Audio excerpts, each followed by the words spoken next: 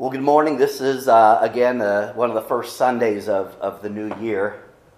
An opportunity, certainly a reminder to make changes.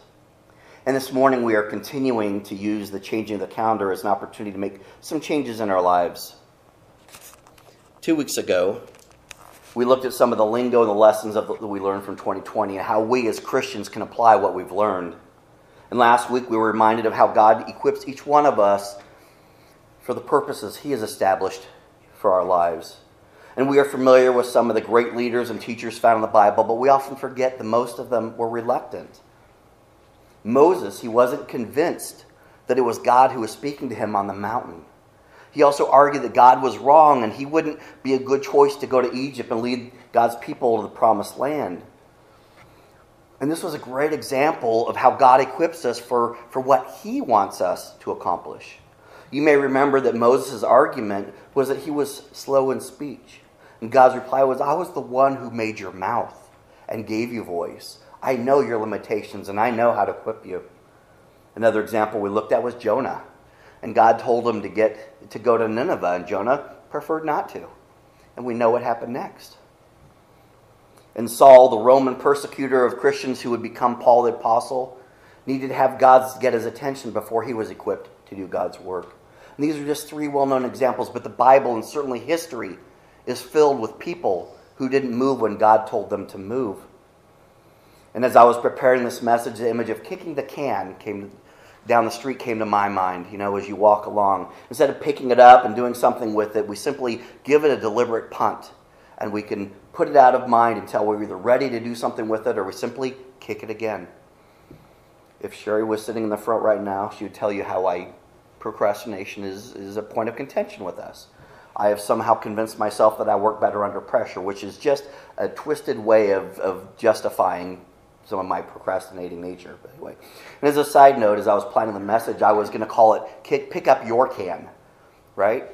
And there's a little bit of a cleverness of a pun that the roadside sign may not, they're going to think something's wrong with us. So it would probably end up on one of those sites, church messages gone wrong or something like that. So it's pick up the can. Pick up the can. We're going to talk about what to do when you get to that point where you need to do something. And I digress. In order to fulfill the purpose of your life, the one which God Himself called you and equipped you for, we need to commit to one thing, and that's action. We must be willing to go. We must be willing to do whatever that looks like. And if you need a quick litmus test, ask yourself these questions. How do the people that I meet every day know that I am a Christian? How do they know that? How about what difference does my faith make in my life? Am I thinking, talking, or acting any differently than I would if I was not a Christian? Kind of give yourself a self-assessment. And we are blessed to live in a country that respects our religious beliefs and freedoms to the extent of allowing us to pursue them freely, right? But what if Christianity was illegal? Would you be convicted? Would your actions serve as evidence in a court of law to prove that you are guilty of being a Christian? That is something you should strive for. It sounds strange to think about that. But Christianity without the go or Christianity without the do of putting our faith into action isn't Christ-like at all. The example of some Jesus' life. When Jesus walked the earth, He was a man of God. He was a man and He was a man of God. He was a doer. And when He taught about the kingdom, He didn't teach just to give people information and to get them schooled up. He applied kingdom principles to everything that He did, demonstrating how we can live productive, fulfilled lives that make a difference in this world and in His kingdom. And John describes it this way. He says, Jesus did many other things as well. If every one of them were written down, I suppose that even the whole world would not have enough room for the books that would be written. That's from Scripture. Can you imagine that?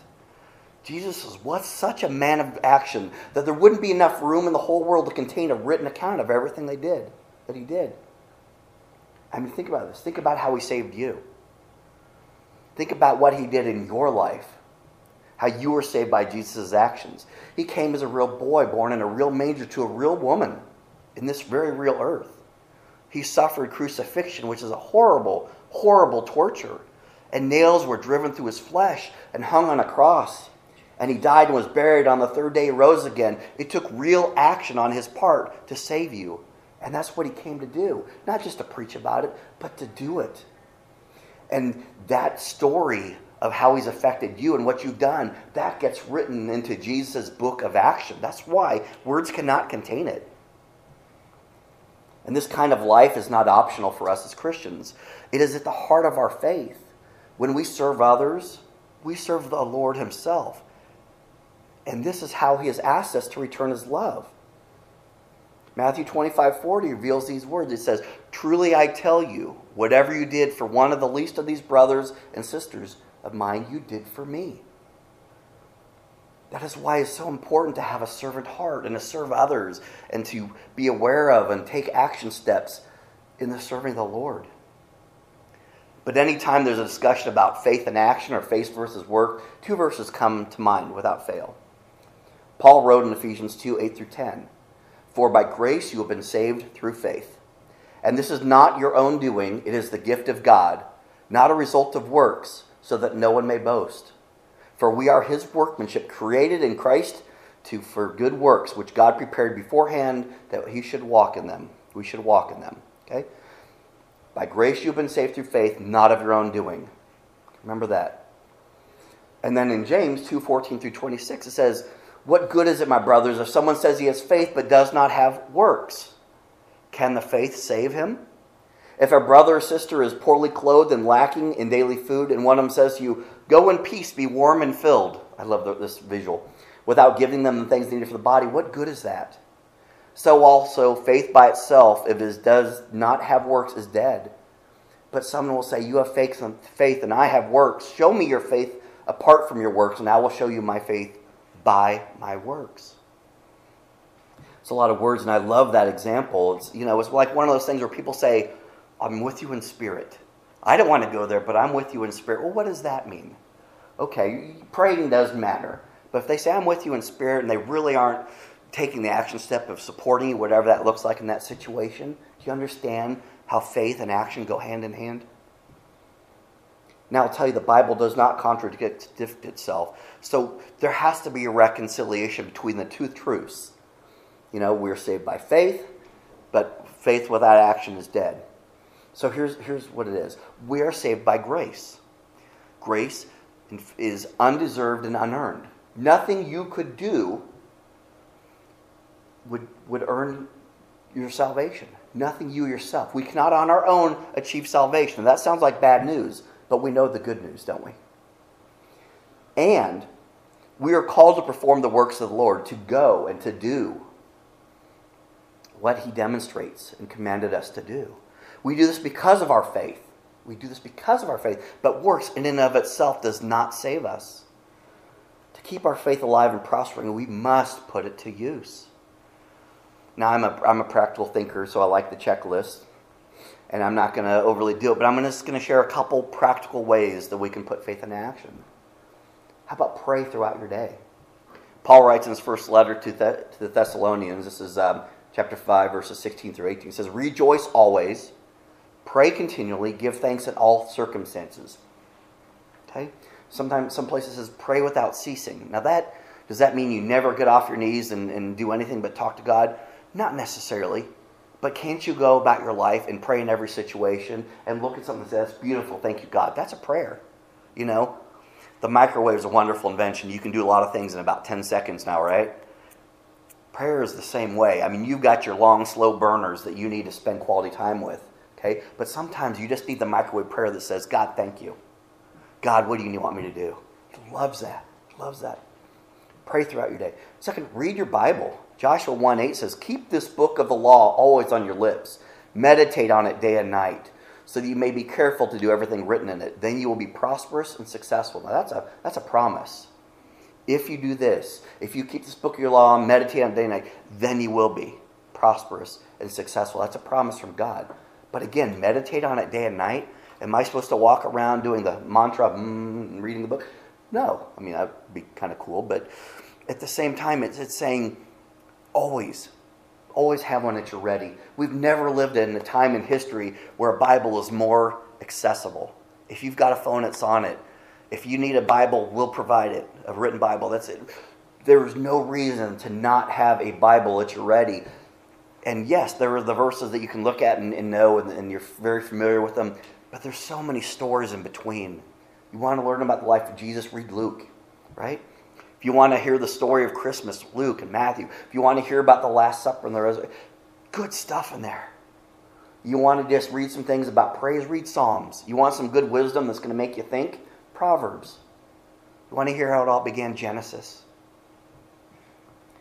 And reading your Bible is a great way to hear from God and to know how to live a more faith-filled life. Because before you read, you say, God, what do you want me to get out of this? And don't be surprised if it's not what you think it's going to be. Pray without ceasing. Read your Bible. 3, read a devotional. Get a daily dose of encouragement. Again, you can sign up. You'll get them to your phone and all that stuff. Devotions are a great way of reading the Bible, but they don't replace reading the Bible. It's the microwave Bible. Let's think of it that way. It's an encouraging word with some scripture to go with. But if you just read it and move on, that doesn't do you any good. Read it and take 2 minutes, the 2-minute challenge, to read it and say, okay, what is this saying to me? What do I need to do differently? Where can I apply this in my life? Next, wear your faith on your sleeve. Romans 10, 9 through 10 says, if you declare with your mouth Jesus is Lord and believe in your heart that God raised him from the dead, you will be saved. For it is with your heart that you believe and are justified, but it is with your mouth that you profess your faith. When we had the message on the lessons in lingo of 2020, we used some of the buzzwords from last year. One of them was the shy, we called it the shy trumper, but I was equating it to other things, I do a little bit of sales work, and you know what the number one selling, and I've asked you this before, so you're going to know it, the number one selling vehicle is in America? It's the Ford F-150. Anybody see one outside? I don't drive one.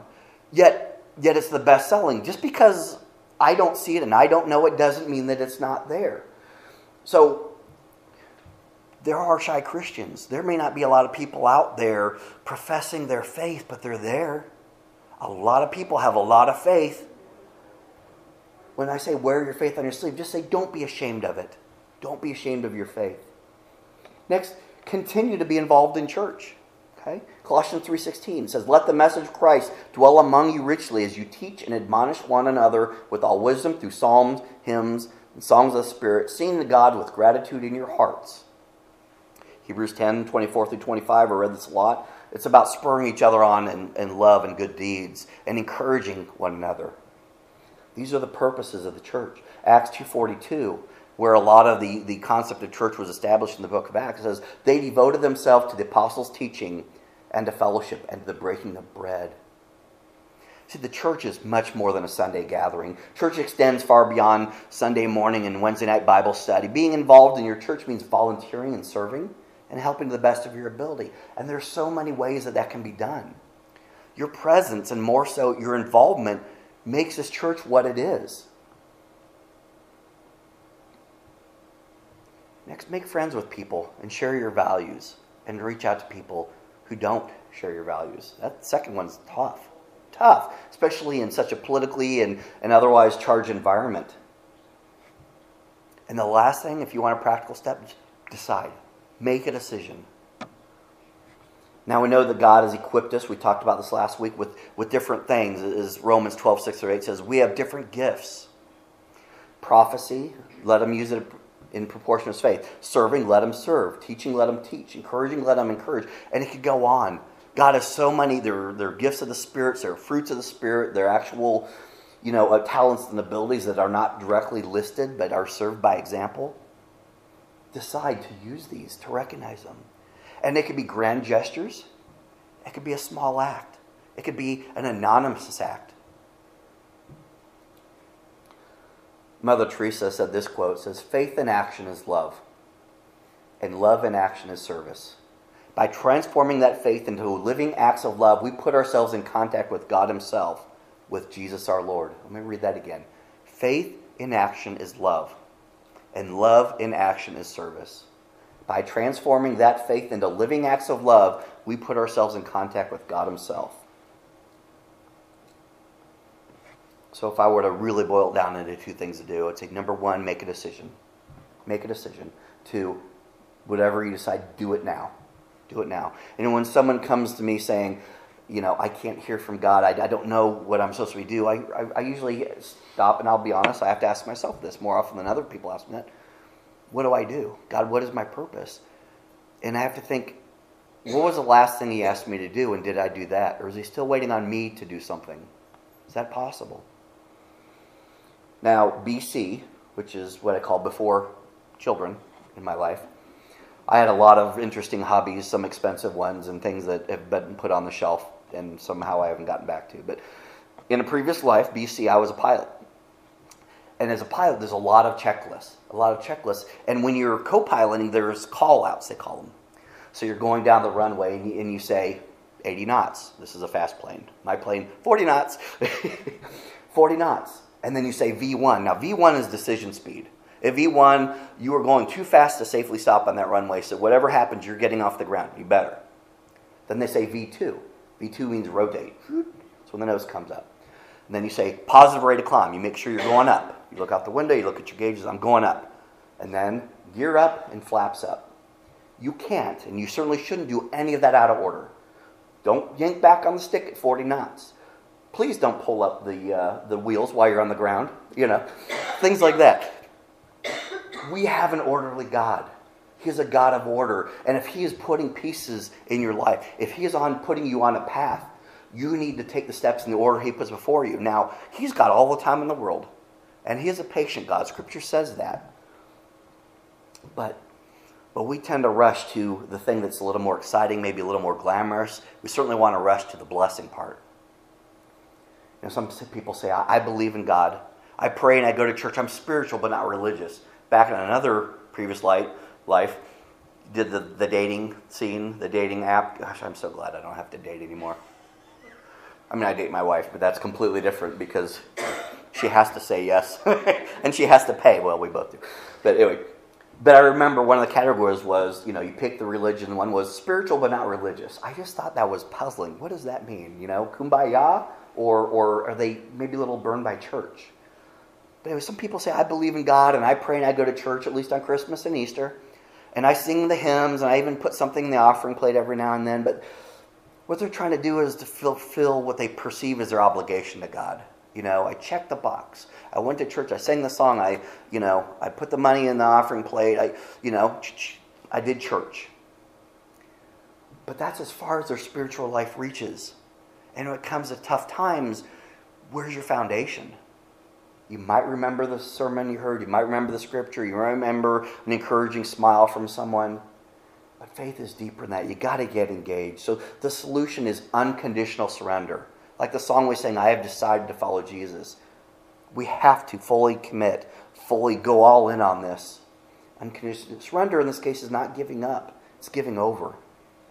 And when we put our faith into action, our lives will reflect the life of Jesus. That's a good thing. This is what a relationship with Jesus is all about. It may not be easy. It may not be popular. It may not be glamorous. But we do not do it alone. If we trust him, if we place our faith in Jesus, he will be with us and he will empower us to do his work.